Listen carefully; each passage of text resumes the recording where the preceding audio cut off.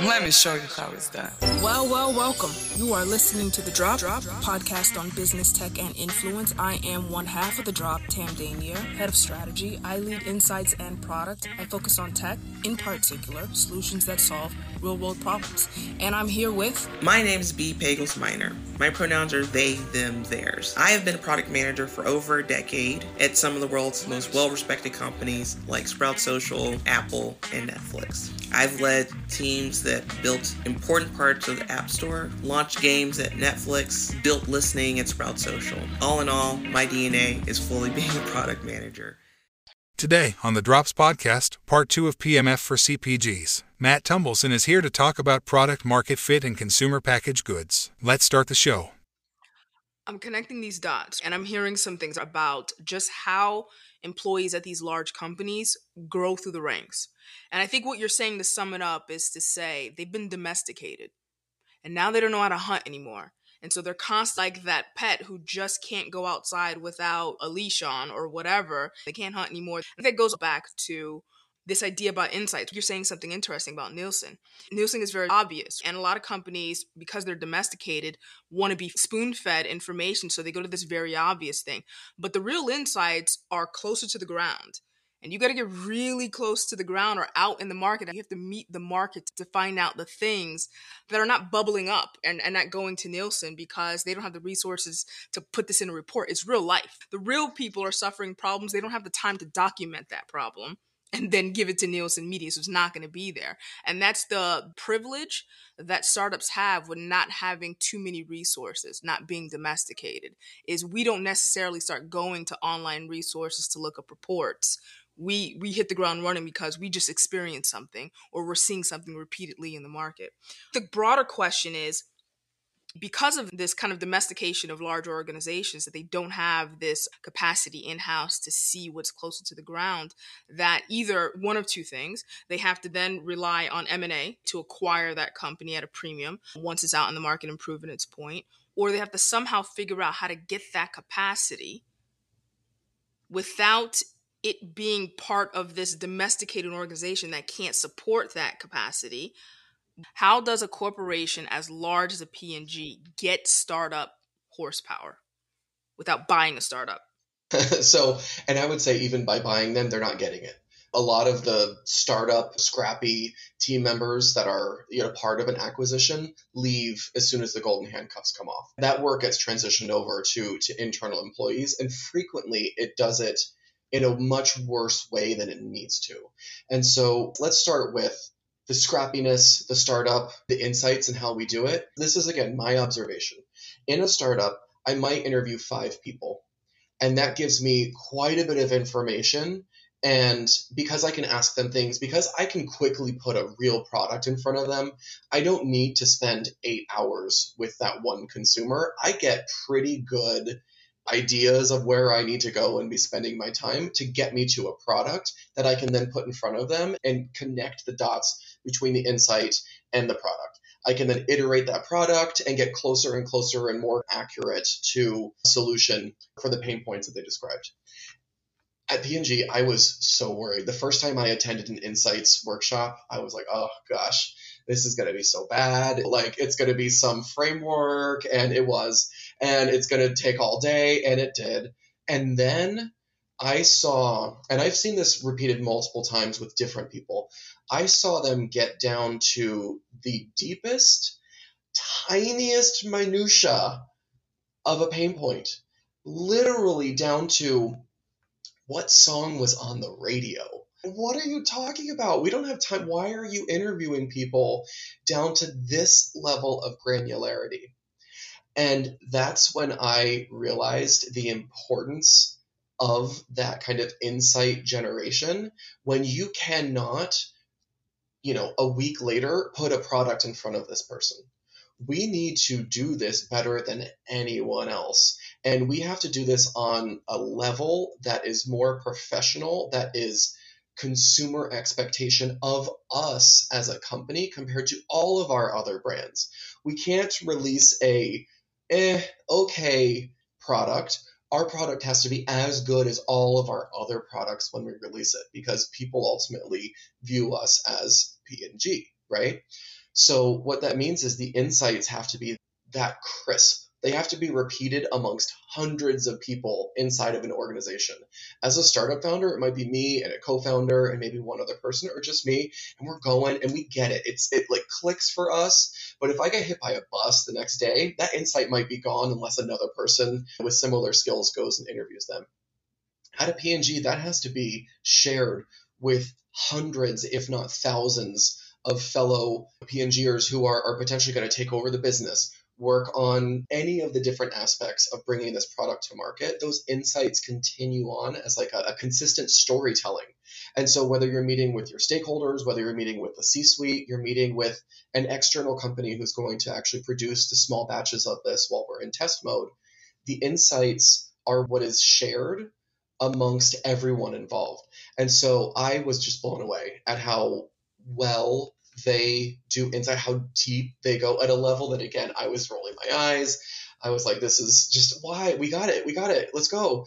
And where I thought we were when we had it, that first maybe hour or so, or that first or second interview, I mean, we did 50, and every single person on the team listens to every single interview. And I'm going, this is such a waste of time. Just come up with the insights and then share them with me. Like, you do one, I do one, you do one.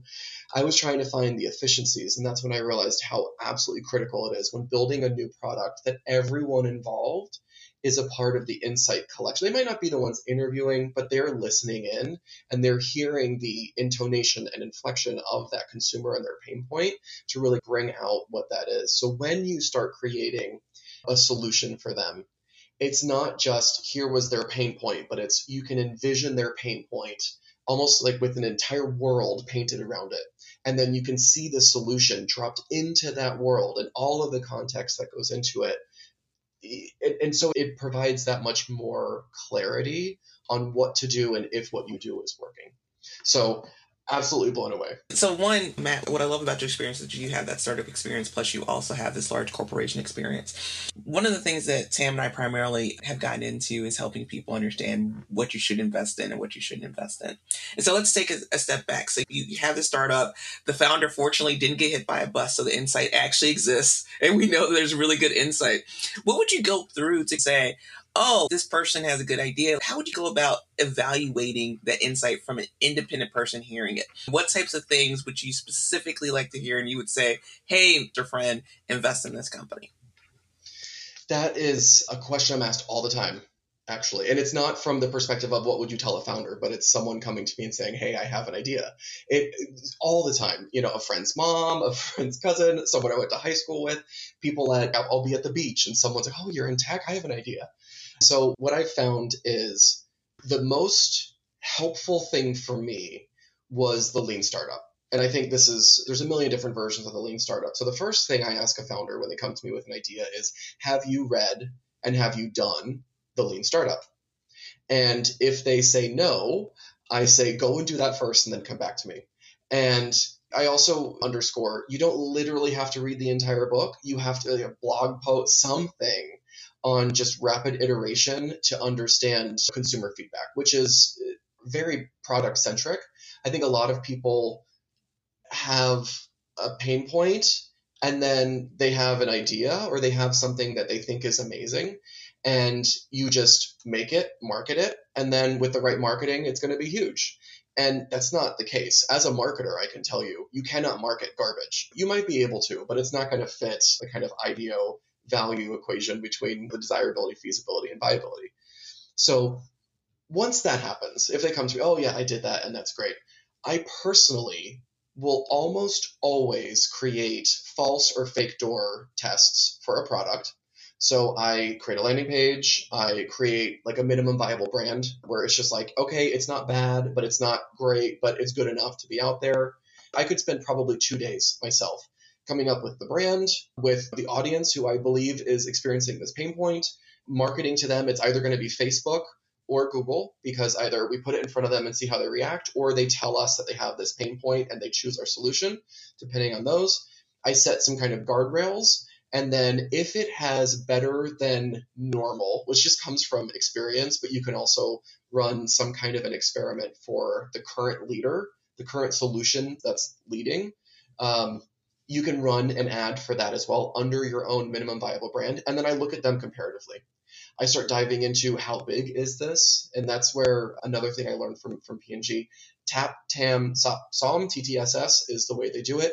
Legitimately spend days and days and days on how big is this pain point really? How much do these consumers not like their current solutions? And that's where I'll use something like a 1Q just to quickly get a sense of what's going on with the consumers in the country. And then I put it together. And it's almost always that you'll get this is not the best solution, but you actually discover what is, or this is a great solution and it might need a couple of tweaks. And that tends to be the two results.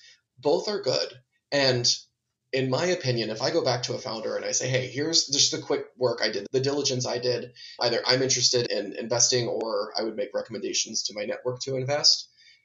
Here's the diligence that I did. Here's what I ended up with. If they come to me and say, okay, thank you so much, but I'm just going to keep going with what I have now, that's a no for me. I'm not going to invest because that's someone who has a very specific idea and that works sometimes, but that's not my investing style and that's not my product creation style. If they say, oh my gosh, that's great. Thank you. Where'd this data come from? And they don't necessarily change it all, but they include it with the body of evidence that they have themselves been collecting. I'm happy. This means this is someone who can pivot, who can make modifications, because as you're going to market, things will change. Your consumer group might be too small. You might need to do some kind of line extensions. Your business is always going to end up growing beyond that single product that you think it's going to. Take the Dollar Shave Clubs of the world, the Harrys of the world. They were just blades. And they ended up coming up with different types of blades, different creams, they got into products for women. They really had to expand because the blade might be their initial hero product, but you always have to expand. So a founder who's always listening and collecting that body of evidence, in my mind, is worth investing in. And then if the market is big, and by big, that depends on the person investing. For a P&G, we're talking like they have billion-dollar brands, and that's how they talk about things. We're looking for the next billion-dollar brand. If it was me personally, I'm okay with a $50 million brand and very few investors. Now, if we're going out and we're getting 10,000 investors and it's a $50 million product, our return's not going to be so great. If it's a small, scrappy team, and there's actually a company out of Cincinnati, I think it's Cincy Brands, that is doing just that. Very few people with really deep knowledge in CPG, creating things and sometimes bringing things in and then selling them to large customers. And it might be a $50 million market. And they're doing it fast, like 3 to 6 months max of work for a $50 million product that has opportunity to scale up to maybe 200 million, something that's right below the ceiling that a P&G would invest in. And I'm like, gosh, I would invest in that all day long. So it depends on who it is, ultimately, who I'm making the recommendation to. One thing that I've noticed about the large companies is they like to own everything. So if you're working on this and you own the patent and you've got a moat and you may have developed the technology yourself or you have exclusivity with that, that's where it can sometimes become interesting for a P&G, even if it's not big enough, because they would then say, where else can we apply this? It might be a technology that's like a game changer or something that's just like they can own it and it creates a point of difference between competitors. If not, and you're a small 3-4 person team and you're making $50-100 million in revenue, you're not selling to P&G unless they're giving you a lot of money, because this is your recurring revenue stream where you're still very wealthy with a really small group of people and you're doing it repeatedly. So you've got those connections to the customers, to the retailers. You can just bring in another amazing product and those retailers are probably getting great margins and they're seeing growth and there's new things happening there. So if you have the technology, yeah, you might sell it to a P&G, a Unilever, one of the big companies. But if it's not big enough and you're just in it as an entrepreneur, maybe borrowing a technology, leasing a technology from someone else, which happens in the CPG world, there's no chance really to sell to P&G. But you're raking in money, so you don't really care. I think that's a very important point. I always think of Sarah Blakely from Spanx. So Spanx, eventually, they just sold recently in the last couple of years. And so one of the reasons she decided to sell, she said there were two reasons. One, she had gotten to the point in her life that she wanted to do something different. She thought that she had a lot more capacity to do other work. And then secondly, she wanted to be able to cash out for her employees. But the reason I bring up that example is because she created $1 billion business. It was a business that was considered to be very niche. Like, it's only for women who are vain. I literally read an article about this when it first came out. These are for vain women who don't want their real bodies to show. And it was like very critical. And I just remember thinking, I was like, this person, and it was a man who wrote it. I was like, this man is definitely not married. Because the thing is, Spanx is just, you want a nice silhouette on your body, right? And that's what she's really saying. She's like, I want you to feel comfortable in what you're wearing. And this is what my product does. And this product has now gone on to have so many different types of products within one umbrella. And it's $1 billion business that she could have kept running independently for probably the rest of her life if she had the energy to do that. And she would have still been exponentially more wealthy than many people who work at large corporations. And so I bring up that example because I think that that's a very important point that you're making here, Matt, which is one exit strategy is, oh, it would be great to be acquired by some other company. But the other part of it is that you can have a really great sustainable businesses. Another example of that, I think, is Mars, and that's based out of Chicago. So, it's like the chocolate family. It's a privately owned company by a family.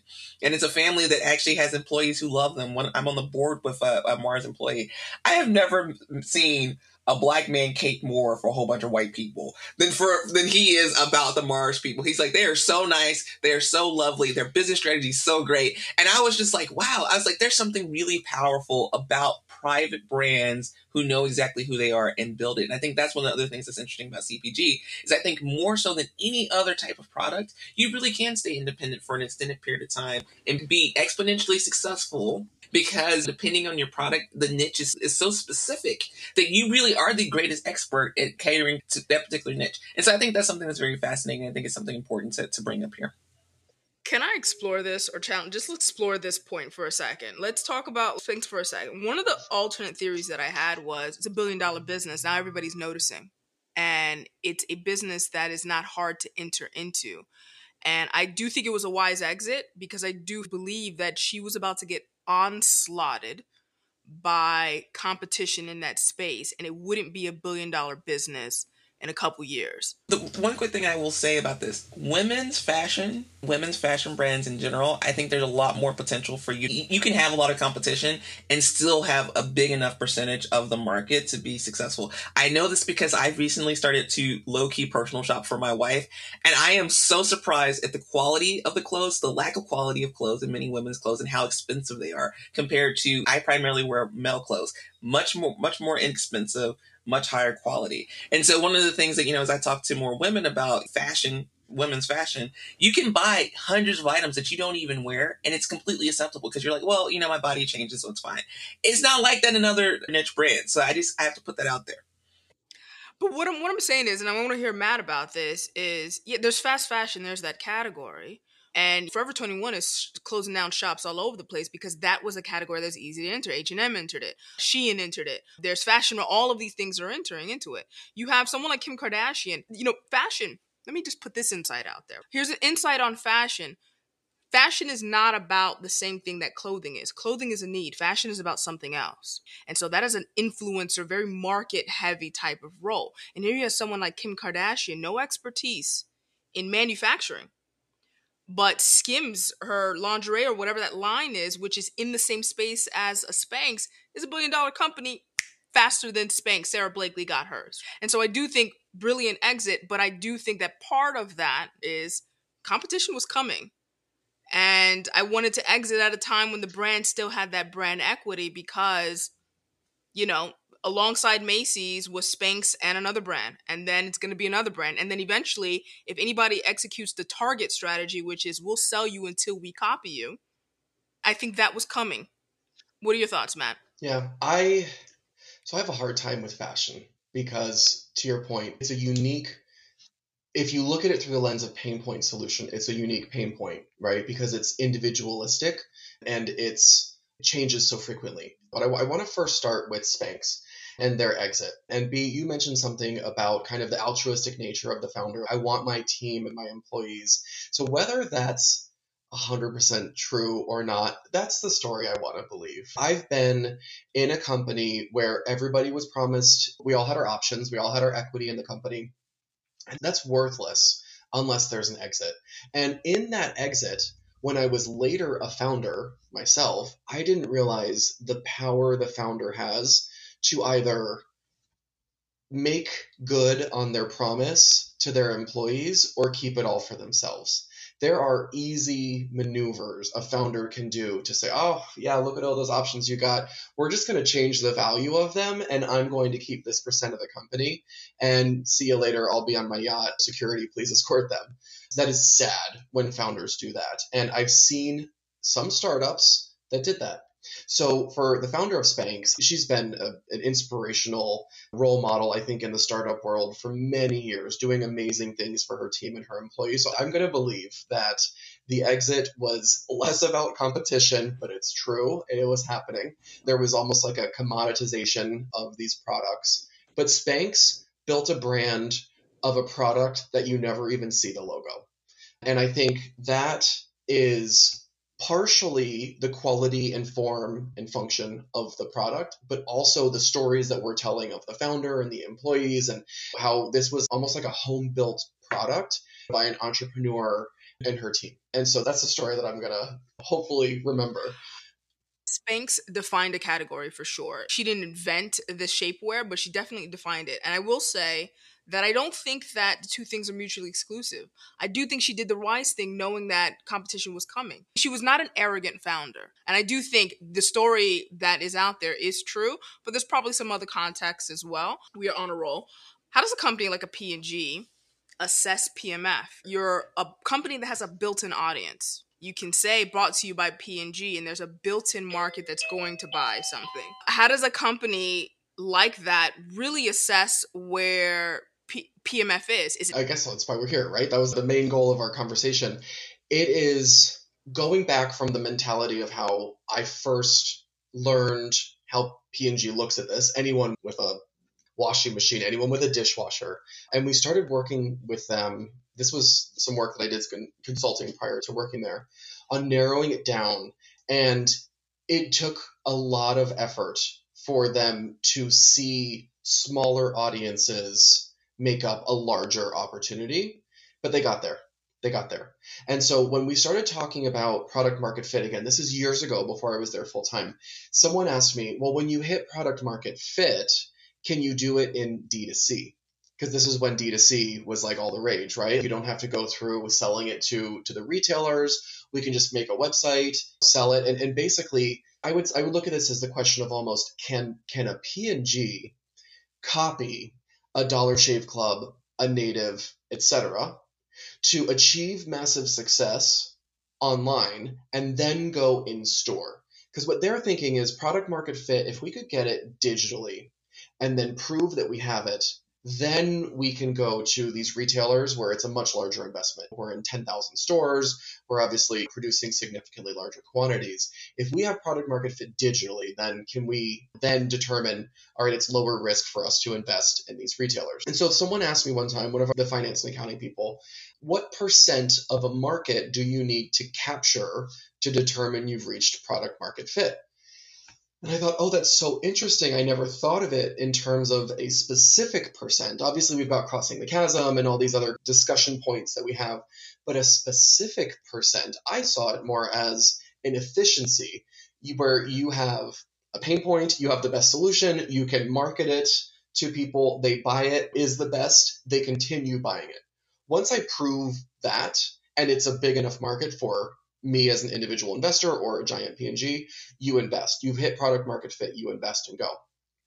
And so I started thinking, what percent of the total market would we need to reach? And fast forward multiple years, and I decided that it's less of the total size of the total market and more of the size of the market who would be purchasing online, which is obviously a subset of the larger market, right?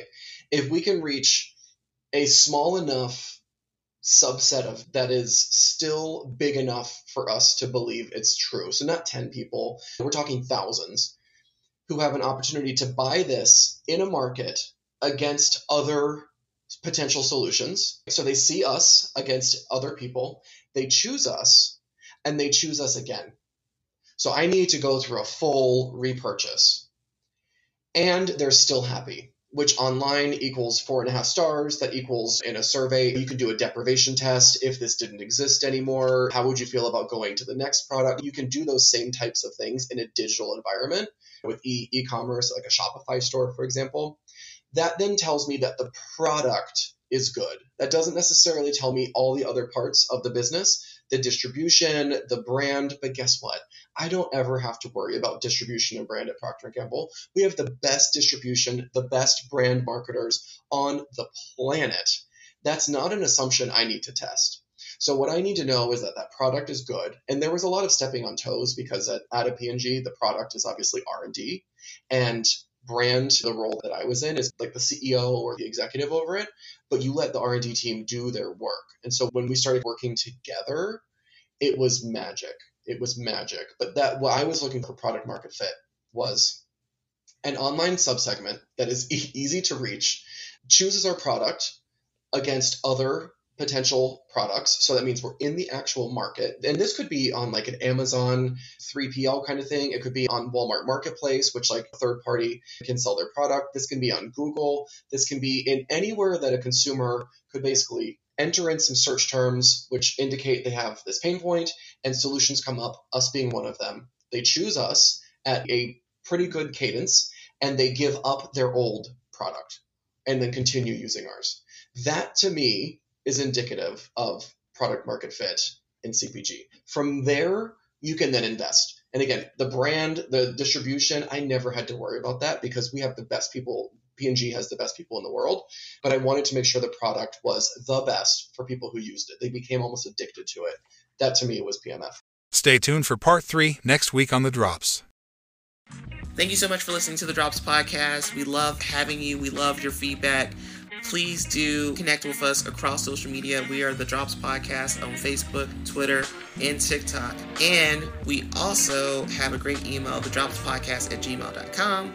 You can send in any questions that you have, and we definitely would love to answer them on the podcast. Feel free to ask just about anything because we have experienced a ton of different things. Again, thank you so much for listening to the Drops Podcast.